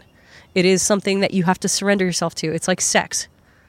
You surrender yourself to it. You let yourself go to it, and it's like you give yourself over to that experience, and you allow yourself to be transported into that experience. Let me, just for the sake of argument, okay, I understand why I would say, hey man, I'm going to commit myself to being taken over by sex, and that's because at the end of it I come and it feels really good and it's fun. Yeah. So it's not really a whole lot of leap of faith. If anything, it's a very short-sighted thing where it's like, well, at the end and then there's also the biological perspective where you can go, the reason why it feels good is because you're supposed to procreate, and so it's kind of been wired into us that this is a thing of procreation. And then you could also say that there's a highly validating feeling of that someone will basically say yes to you, which plays into the biology of, hey, I'm capable of procreating. Did you ever come in your head? What do you mean? I don't even know what that means. Have okay, the same sensation when you ejaculate. Yeah. Did you ever have that inside your mind? So I'm going to go with the word from, I think it was the guy from the 7 Habits of Highly Effective People. Yeah. I've had what I would describe as a paradigm shift where I've read something that was like, it was a thrill to read because it was logic that I'd never considered before in my entire life, and it shifted my entire perspective, and I would describe that as being intellectually stimulating, and that when I've had those moments where something was intellectually stimulating, that to me could be as joyous as good sexual intercourse. Now, there are a lot of things to me that actually are as joyous as sexual intercourse, and it usually means that there's some sort of a chemical reaction in my brain of something going, hey, this feels like there are a lot of things that are a real thrill to me. I'm not like actually, for me, I'll just tell you, everyone kind of chases highs. Everyone does. Sure, of course. We're all chasing high. Absolutely. For me, the high that I chase more than anything is I love when I'm involved in a creative project and it's completely all-consuming to the point that I feel like Exactly. I'm a man on a mission, and it's like, not that God tasked me with a cause, but I feel like I'm a man on a mission and I got to complete this thing, and I'm completely engaged in one task, and it's a complete thrill to see it through to the end. That's the high that I chase more than anything. Work is a high. Yes. For me, not Yes. for everybody. And also, Well, I think for most people it is. I hope, well, the work that I'm paid for is definitely not a high. But the work that I strive to be paid for can definitely be a high. But that, to me, has a reward that is a little bit more instinctual than faith, which you have to take on faith. Does that make sense at all? The faith is work. Okay. I mean, like in the mystical tradition, you don't just happen upon faith. It's not like you just like trip upon it like a rock or something like that. You have to go through a very rigorous process. Okay, let me say it differently. Then we're actually making a different argument here, that you have found that your investment in faith has reaped rewards to you that are very satisfying, and so the investment in faith is worthwhile because the rewards are satisfying. Exactly. But that's different than saying, hey, I'm going to take something based off of faith. Well, because you're actually okay. saying that, even like as a theoretical, Yeah. let's say sex is meaningless. You could also say my faith is actually meaningless, but I find it rewarding, and so therefore I would tell you faith is worthwhile because it's rewarding. That's a different argument than, hey, I think you should just do it because I think it's faith. You understand? There's a difference between... Well, there's stupid faith, there's blind faith, Right. and there's smart faith. You know, and so if you do something just because your dumb friend tells you to do it, like you're a retard. You're a full-blown retard at that Okay. point. So, like, people who believe in God because they've just been hammered in their head since they were little kids, like, oh, that God exists. I mean, blind faith doesn't mean anything. Like, none of that means anything. I love the band Blind Faith, by the way. Love it. That was Clapton and Stevie Winwood. Yeah. Yeah. They only put out, I think, one album. I don't give a shit. Can't Find My Way Home is a great song. It was the best fucking song ever. Can't Find My Way Home. We're gonna play that later. Okay, I got no objections to Can't Find My Way Home. Perhaps my favorite song. Interesting. Okay. Yeah. Okay. Also, you know what song I love off... No, it's not. I love that song, John Peppercorn Must Die. You ever hear that song? But that's just a Steve Winwood song. That's from Steve Winwood, Traffic. Okay. That's not from Blind Faith. I heard. I like that one too. Yeah, no, I know what you mean. Can I tell you an interesting Blind Faith story? Please do. So Cream fell apart, and Clapton... What Clapton did really well in his career was he had a brand name, and he kept matching himself up with super musicians so that he could kind of like tap into their creative talents and the fact that he was who he was, and keep putting out great music. So he did that with Duane Allman. He did that with, I assume, with Cream. I don't know the origins of Cream. But then he also did that with Steve Winwood. I think Jeff Beck was in Cream as well, right? I don't think... Well, Jeff Beck goes back to, I believe, pre-Zeppelin in the Yardbirds, but I could be wrong on that also. Jeff Beck is unbelievable. Yeah, I know. But anyways, going back to when Cream fell apart, Clapton formed the new band with Steve Winwood, which was going to be Blind Faith. Right. Put out a great album. He said Ginger Baker came up to him and said, I want to be in this new band. Clapton felt too guilty to say no, but then he also knew the second he said yes, the band wasn't going to work. Oh, damn. Do you watch that documentary on Ginger Baker? No, I never did. Oh, it's worthwhile. He's a crazy mother. Like, when I say crazy, like, I don't actually mean in the good way crazy. I mean, he's like legit, like, not cool crazy. Okay. I'll have to look it up. But now we're getting distracted from what we were trying to talk about is faith a good reason to hold yourself to, like, or can God even hold you responsible for a certain course of behavior based off of faith? Well, blind faith. Okay, let's talk. Most people think of faith as blind. Right. And that's stupid. Because if you believe in something for no reason, you're a retard. Okay. And so... So what's your reason for having faith in Christianity and Jesus as being a prophet? Well, the existence of the eyeball, for example, based on the fact that we observe entropy all around us, the fact that there's... But aren't we back to this circular that creates there's something at work. Like there's something at work. There's something that creates order in chaos. So how do we go from something at work to Jesus as being a representative of the thing at work? Okay, well, specifically, if you want to, like, I was going to be, like, Genesis rooted. I love Genesis. Like, Genesis is unbelievable. And St. Augustine does, 3 amazing commentaries on Genesis, one of which I teach in my classes. Which, shameless plug there. Plug? Yep. But anyway, so... That beer's delicious, by the way. I'm glad. Good pickup. So you wanted me to explain... Wait, what was I supposed to explain? The existence of God based on faith from... Well, you look at reality, you look at all of the organization of the cosmos, you look at the human eyeball, you look at everything else, and you trace back... It's a tracing of causation. And I know that causation is a delicate issue, but there's 2 different types of causation. There's univocal causation, and there's equivocal causation. So univocal causation is something that causes something that's like itself. So you could say if you hit a billiard ball on a pool table, it causes motion in another billiard ball, and so like causes like. Okay. Whereas something like an equivocal cause causes something that's not like itself. So if you rub your 2 hands together, you create heat, you create friction, which creates heat, which friction isn't the same thing as heat. So therefore, you're creating something that's not like itself. So therefore, you have an equivocal cause. So God is both an equivocal cause and a univocal cause in the universe. And if you can like elevate your mind to that level where you like say, okay, well, even if it's in interdimensional and even if it's multi-universal, it doesn't matter. It doesn't make a difference how many universes there are. It doesn't make a difference. So let me ask you this. Do you think, like, in your opinion of God, Jesus, Christianity, yeah, do you think that if you're born with God, Jesus, Christianity, and if you're told, hey, Christianity tells you that you're supposed to behave in X way, does God punish you? Is there an afterlife where you're punished for not behaving in that way? I would find that really hard to believe.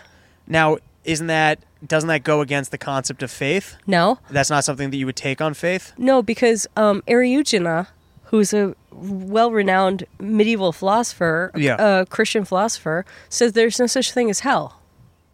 I mean, but St. Augustine says there's a different understanding of hell. Okay. You choose hell.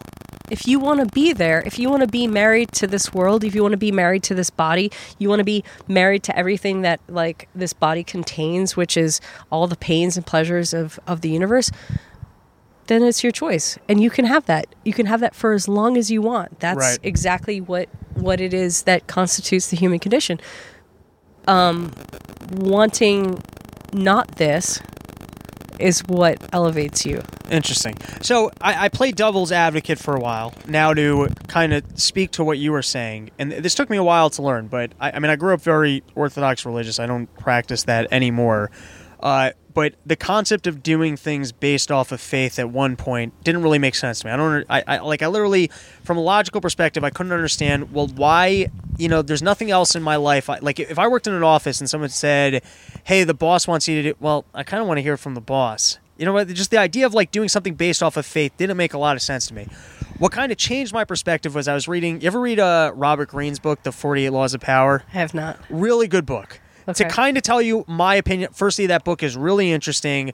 I would say what it does well is, firstly, it outlines other people's manipulative behavior so you can have a better understanding of what you're up against in other people. It's also, to me, it's a self-help book written in a kind of humorous way, as if you were a psychopath, here are some ways that you could kind of be manipulative towards other people. Okay. Now, I didn't read it like going, hey, I'm taking this all as like things that I'm going to go start doing, but there are some truths in there. There's some empowering ideas, and I think it's written in almost a humorous bend, as if you were a psychopath without any concern or care for other people, right? Right. Anyways, upon reading that book, he kind of does lay out a certain philosophy of life, that life is the pursuit of power, and that anybody who's not approaching it in that way is lying to themselves or holding on to other things as being a good ideal of life because they're actually weak and they can't really accumulate power. I don't agree with any of this. You're making faces at me. I don't agree with any of this. But he lays out that you could see life as being a pursuit of power, and anybody who doesn't see it that way or even holds on to the idea of being charitable, that's an extension of low self-esteem, that the reason why you want to be charitable is because you can't actually attain power, so you're going to take this lesser thing and say, this is what's important to me. Let me finish my thought before you freak out at me. I don't agree with any of this. But the reason why I don't agree with that is not because logically I can look at the world and say, hey, the ultimate thrill here is attaining power, and there's nothing to life outside of thrills. For some reason, I have a belief in goodness. But when I say goodness, I mean some sort of a karma, some sort of a being nice to other people. But the important word there is it's a belief. I can't logically prove to you that while you're here, you should be good towards other people. I can't prove that to you. It could very well be, if there's nothing beyond this world, it could very well be that there's nothing that will benefit you more than pursuing power, being in power, having a lot of kids, and putting them in a situation where they can rule over other people. I can't prove that to you outside of the fact that for some reason, I believe in this concept of goodness. Okay. Now, once I can look at you and say, hey, my actual view on the world is not based on logic, it's viewed based off of belief, there isn't much of a reach from belief in goodness to belief in religion. All right, stop now. Yeah. What, that was all nonsense? No. Yeah, okay. No, I want you to remind me of two things. Yes. Nietzsche and... I forgot the other... Philosophers? Why did I... No. Yeah. No, like what you're basically saying is like Nietzsche's philosophy. Okay. The market. The market is the other thing. Okay. Because your shit won't sell on the market. But we should have done this more sober, but okay. No, you're right. You're totally right. But okay, so Nietzsche is the will to power. It's like I can overtake any man. I can dominate anybody. I can overcome. I will smash. I will crush. I will. That's the Nietzschean idea of like the will to power. It's Thrasymachus from the Republic. The idea that the stronger will win. Right. That's not actually true. I mean, and it's been proved like throughout history to be not actually true. It's not always just the strongest who win. It's not just the most powerful, the most devious, and Jordan Peterson makes actually a great point about this when it comes to chimp culture. He says when you look at like a chimp little tiny civilization, like the meanest, nastiest, like rudest chimp who takes over and like tyrannizes everybody else, like the moment he does that, like the two beta chimps who are there, like they're gonna fucking, like the moment he gets drunk on bananas, they're gonna like tear him to shreds. So even in non-human societies, like tyranny isn't a good solution to anything. So that, but then, wait, what was the other thing Nietzsche, the will to power. So the will to power. Why is it Nietzsche, not Nietzsche? I always thought it was funny. I haven't read any. It doesn't rhyme with peachy. It rhymes. It's just the way that the Germans, Nietzsche. Nietzsche, okay. Yeah, so if Nietzsche. you say Nietzsche, you're just showing off how uneducated you are. Yeah, you're Okay. just peachy. It's Nietzsche. All right. Nietzsche. Okay. Yeah. And so he actually was really a great diagnostician of human beings, because he said like that human beings suffer from this will to power and they suffer from ressentiment. And this is the great diagnosis of the modern age. Like this Right. is something that you and everybody else should know. He warned us of the fact that there was going to be SJWs. He said that there are going to be people who rise up who will criticize the strong, the powerful. Just talking to the mic. Sorry. The strong, the powerful. I lose track of this little fucker. The strong, the powerful. The people who know shit. Everything else that matters in society, like Western civilization, basically, they're going to debase it. I'm listening. Okay. So Nietzsche warned us of that, and we are now at risk because we haven't listened to him. And we don't have any modern philosophies courses offered anymore in Nietzsche. Because why is Nietzsche kind of viewed as a dark kind of guy? Well, he called himself the Antichrist, which kind of it's kind of a dark scar on him. But he also recognized exactly what was happening in the modern age, which is really, really fascinating, because he said there's a trend of nihilism that's going on here, and people are starting to not believe in anything at all. So this goes back to like our belief in God. Right. You know, he said, like, in people in the modern age, like after the Enlightenment, they're not. They believe in their own intelligence. They believe in their own rationality. They believe in their own sense of self, their ego. And so that's why you have Descartes. You know, Descartes rises like the ego is everything. I think, therefore I am. Powerful. And you have the Enlightenment that follows after that. You have like, you know, Rousseau and all these like political like hacks who think that they have found a solution for society based on like their ego-driven, enlightenment-driven, rational-driven stuff. And it's a bunch of, you know, Cartesian malarkey where you have this isolated ego that creates a utopia, and then you have nothing politically. Like, you have confusion politically, and you have you have tyranny. I don't know where that's going, but it's insane. All right, let me ask you a totally different philosophy question, because I'm kind of curious. Okay. What was it about ancient Greece, and then I guess those German dudes that came around later? What was going on that you had kind of these unbelievable thinkers that came out of those environments? Okay. Well, the ancient dudes had it going on. Like, they have all the answers. That's it. Like everything else is a footnote to them. You mean the Greek guy? I mean the German dudes compared to the Greek German dudes are guys? fucking like nothing. Okay. Yeah, they're shit. They're little shitheads. So Nietzsche, nothing compared to your Plato's or compared to Plato. Nietzsche's like a little shit. He's like a pimple on Plato. He had nothing to add to the dialogue whatsoever. No. So why do you think it was, though, during that time period? I mean, firstly, this is how uneducated I am. How many years back are we talking about when we're looking at Aristotle?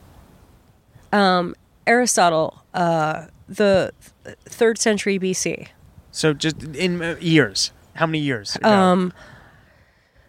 Approximately 2,200 years ago. So, okay. Between now, you think about all the technological developments, the Googles that are out there, and like some of the just science that we've done.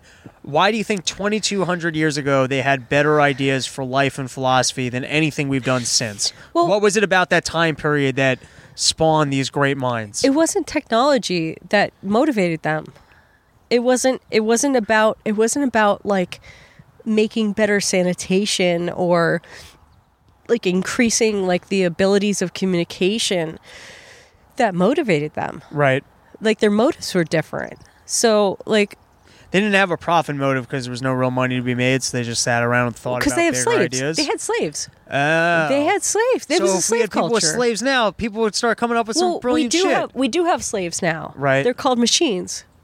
Interesting. Yeah. So it kind of comes down to that idea of just if people have free time on their hands. I mean, some people will be idiots like me and just jerk off at home and do drugs, but other people sit down and have really interesting ideas and explore what it is to be a human being. Do you know what the word? Yeah. You know what the word All right, I'm going to introduce you to a word. Okay. It's skole in Greek. Schole.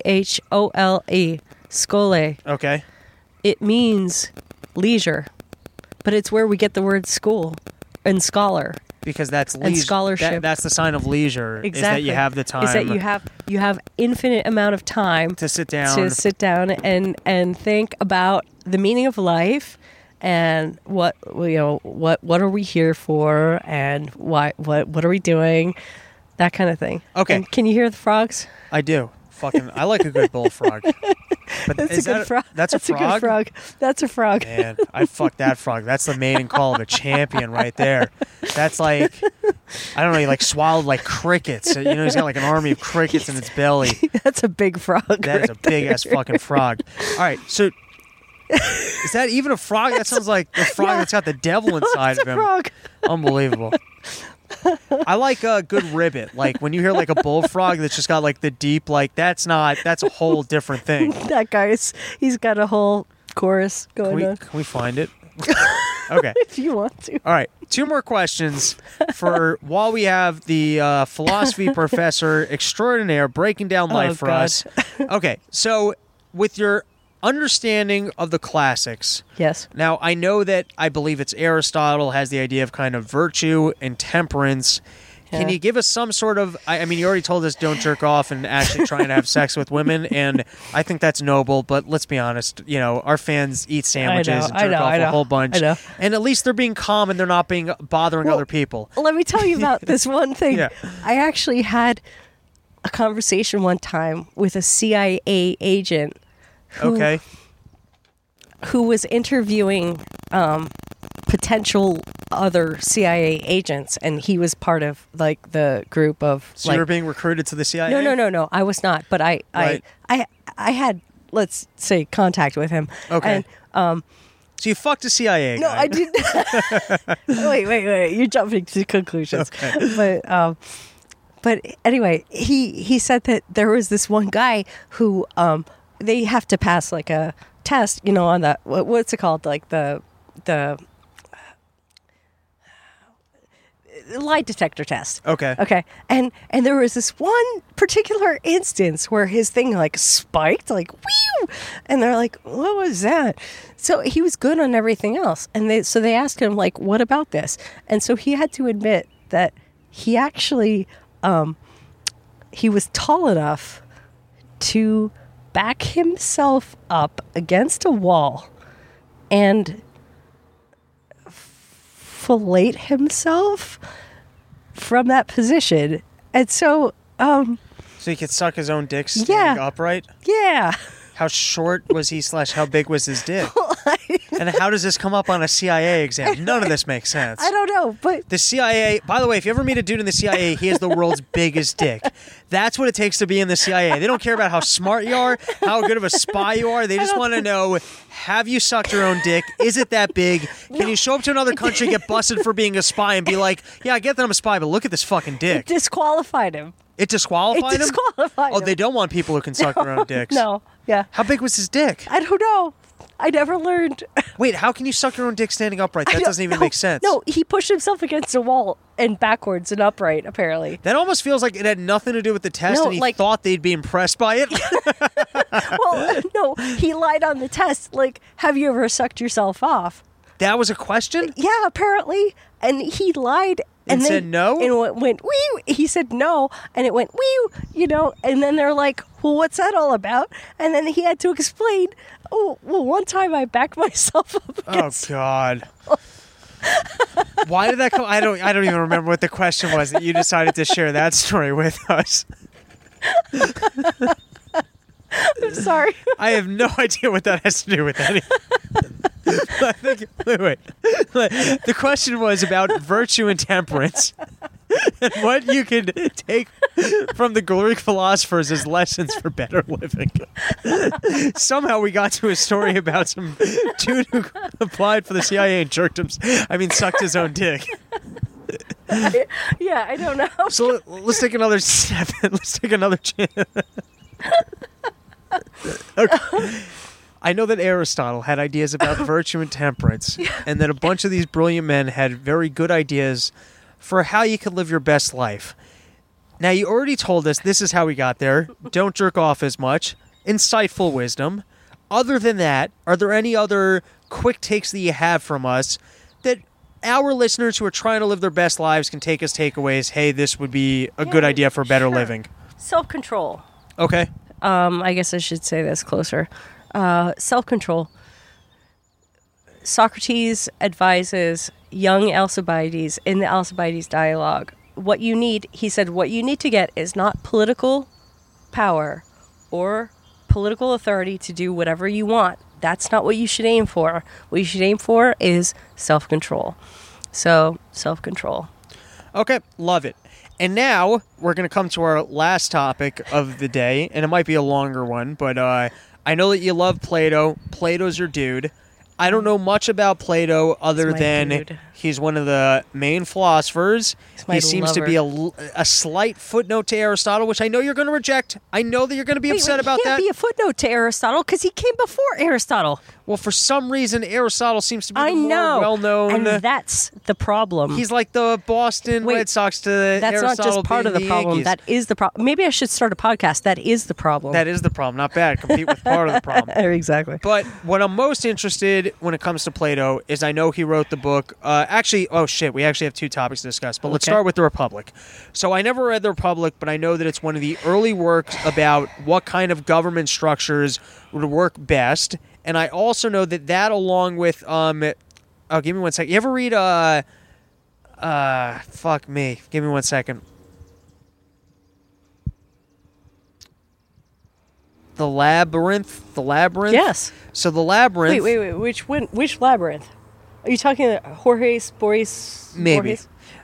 What I'm really drawing from is, I don't remember the guy's... Oh, Steven Pinker wrote that really interesting book. Yeah, I got him too. Not his most recent book, but the book Past, which he wrote a newer version of it, but I read this other book about 5 years ago, and it was about how the world is actually a better place than it's ever been at any other point in human history, and all this negativity that you see is really media portrayals, which is not... The reality is violence is at its lowest level that it's ever been in human history. Sure. And we're actually evolving for the better. I don't remember the title of that book.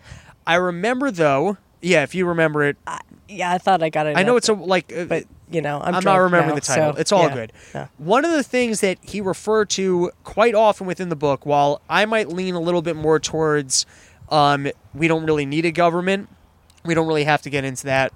We don't have to get into that. Actually... Yeah. I would love to. But okay. Anyway. When it came to the Steven Pinker book, he refers to Plato's The Republic and also, I believe it was, I'm fucking forgetting it, but it's some other classical work. I thought it was something I'm not really remembering it, but... Thomas More's Utopia? I really don't remember. No. I should have done my homework before this and drank less, but... What he speaks about is that there's a pacifying effect to there being a third-party control of violence. That people are so afraid of other, similar to if you saw, I would say the Planet of the Apes movies are a really good representation of this, that people are so afraid of the other group and that they're so afraid that they're going to attack them, they'll actually attack first. And so if there's a third-party monopoly over violence, there's a pacifying effect, and for the most part, there's a reduction in violence. Now, this is the opposite of what Dave Smith and some of your really anti-government libertarians are, because they don't think there should be a third-party control or monopoly over violence. Let's not get into that.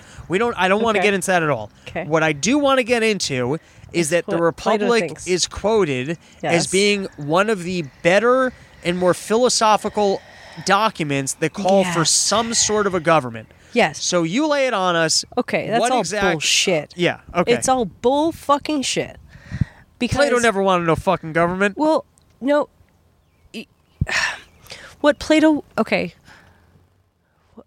I understood something earlier today, and I forget what it was now, but I'm going to draw it all together. And the thing is, Plato never wanted a government. Okay. What a government is a government, a kubernetes of the mentos, which is a steering of the mind. He never wanted any kind of totalitarian regime. If that's what people interpret him as having, then they interpret the Republic in the wrong way. And I've read it in Greek, and I know the fuck what it says. They never wanted a totalitarian regime. What they did in the Republic was entertain a bunch of different possibility of republics, and they all shot them down. They said, like, none of these republics are going to work. Like, you have a republic of this, and you have a republic of that, and you have a republic of this. And so they entertain a bunch of different series of republics in thought, and they never endorse, like, Plato never endorses any single one of them and says, like, oh, well, this is, like, the glorious one that we should have. No, they're all shot down. All of them. Every single one is shot down. There's not a single one left standing. Not a single government left standing at the end of the Republic. So why? You're saying if you look at Plato's The Republic, it's actually a shooting down of every model of government to come to the conclusion that government doesn't work. Exactly. So what government model was Plato a fan of? Well, education. Okay. Okay. The leaders of society are the educators. That's the whole point. Like, the whole point of the allegory of the cave. Which is what we're going to get into next. Which we're going to get into next. Yeah. The allegory of the cave is that educators are the only leaders of society, period. It's not politicians. It's not people who use force. It's not people. It's not cops. It's not anybody who attempts to aggressively distribute your own resources. It's educators who encourage you to do the right thing. It's people who will say, like, hey, you should invest here or there, or you should go to college here or there, or you should maybe not go to college at all. Like, those are the people who are really the ones who are supposed to be in charge, the educators. Okay. That's what Plato says. Actually, that's what the whole Republic is about. And I'm not the only one who says that. C.D.C. Reeve, as a well-published... But isn't that... So, but when you say the educators aren't actually in charge to make decisions for people, they're just... It's more of a societal thing where they're respected, and so people look to them for information. Exactly. So, like... So there's no force, there's no, single body that makes decisions. It's like fucking Gandhi or fucking Jesus or you know, like any... I'm sorry, I shouldn't say fucking Jesus. I'm sorry, Jesus.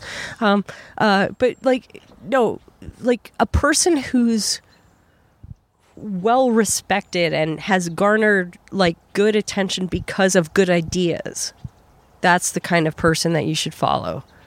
Not academicians, not any of these other people. So the leaders of, like, government, the fact that there's a kubernas, there's a governor of your mentos, right. your mental ability is fucking scary.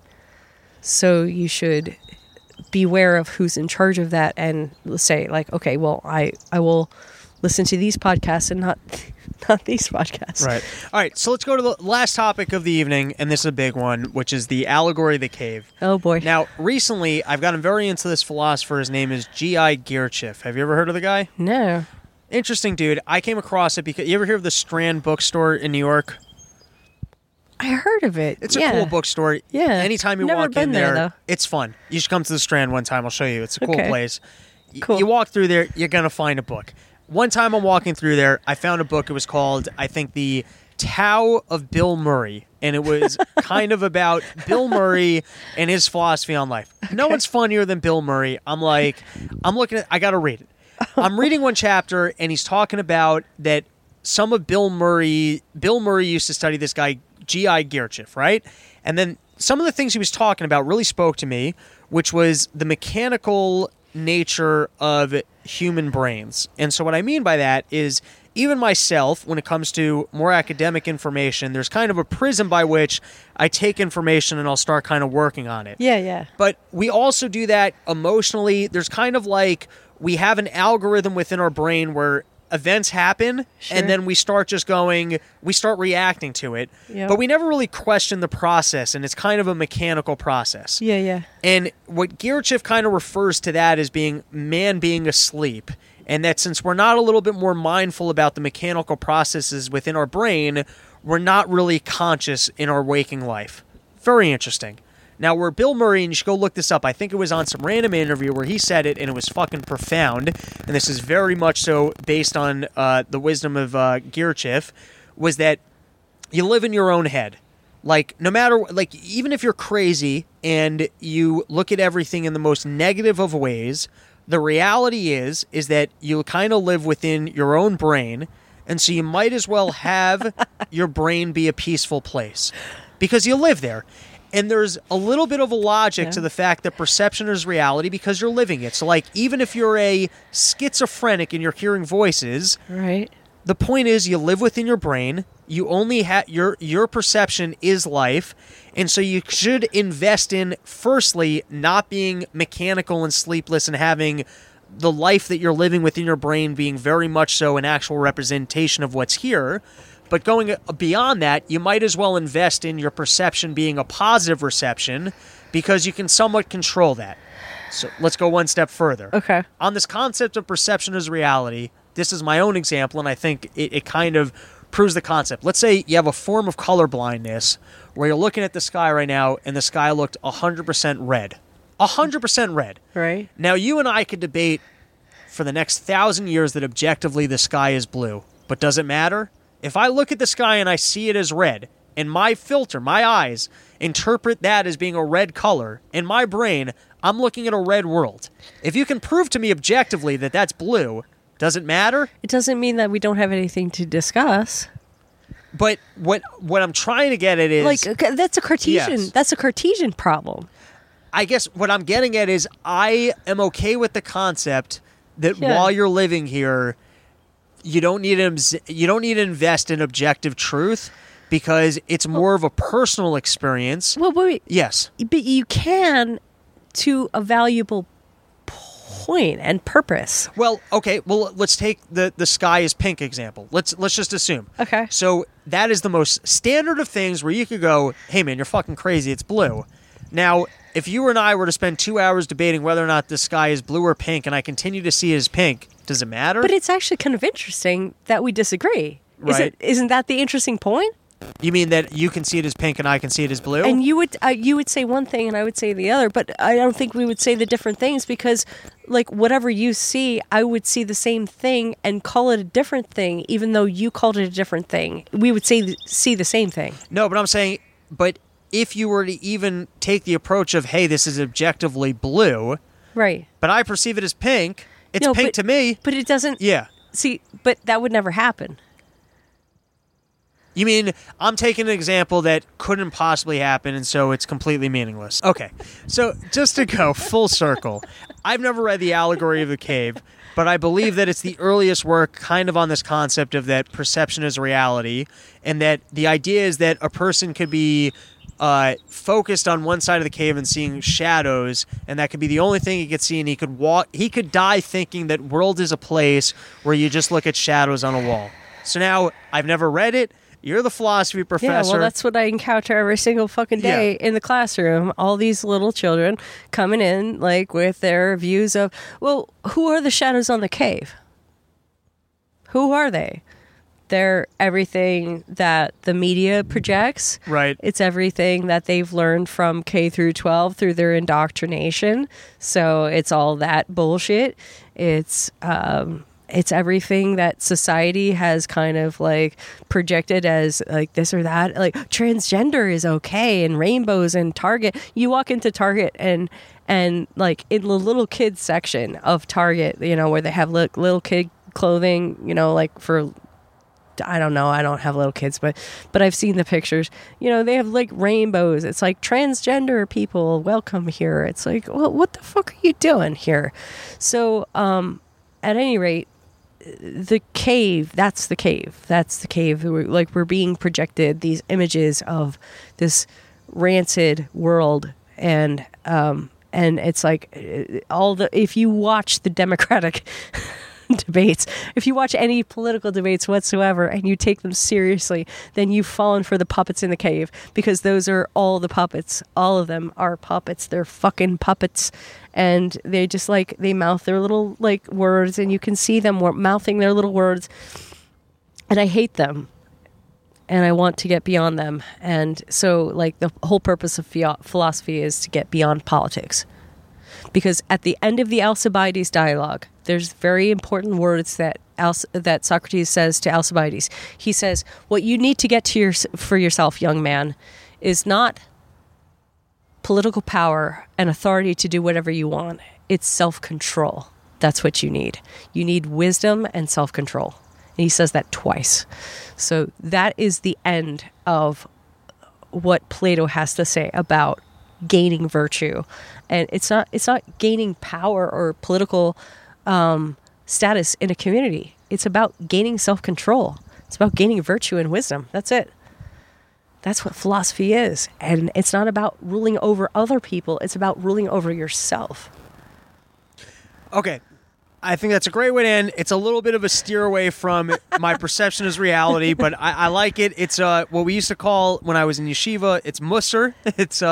It's wisdom for how you should best behave yourself and invest in self-control, jerk off a little bit less, and eat less sandwiches. For 1 week only. We'll make it for 1 week only. Wait. Let's practice a little temperance. I want to come back. That's a Ben Franklin world. No, you're done. That's I want to it. come back on this. That's what we're going to... It's for 1 week, we're going to practice a little temperance. Maybe let's go the run your mouth summer porch tour 1 week challenge to not jerk off more than twice. I think that's reasonable within a 7-day stretch. I don't even know if I'll hold myself to that standard. Anyways, this was a very fun episode. A great episode 2 of the Summer Porch Tour. Thanks so much for having us. Any closing remarks before we call it an episode? Thank you so much, Rob. You're awesome. I love you all. Thank you. Cheers.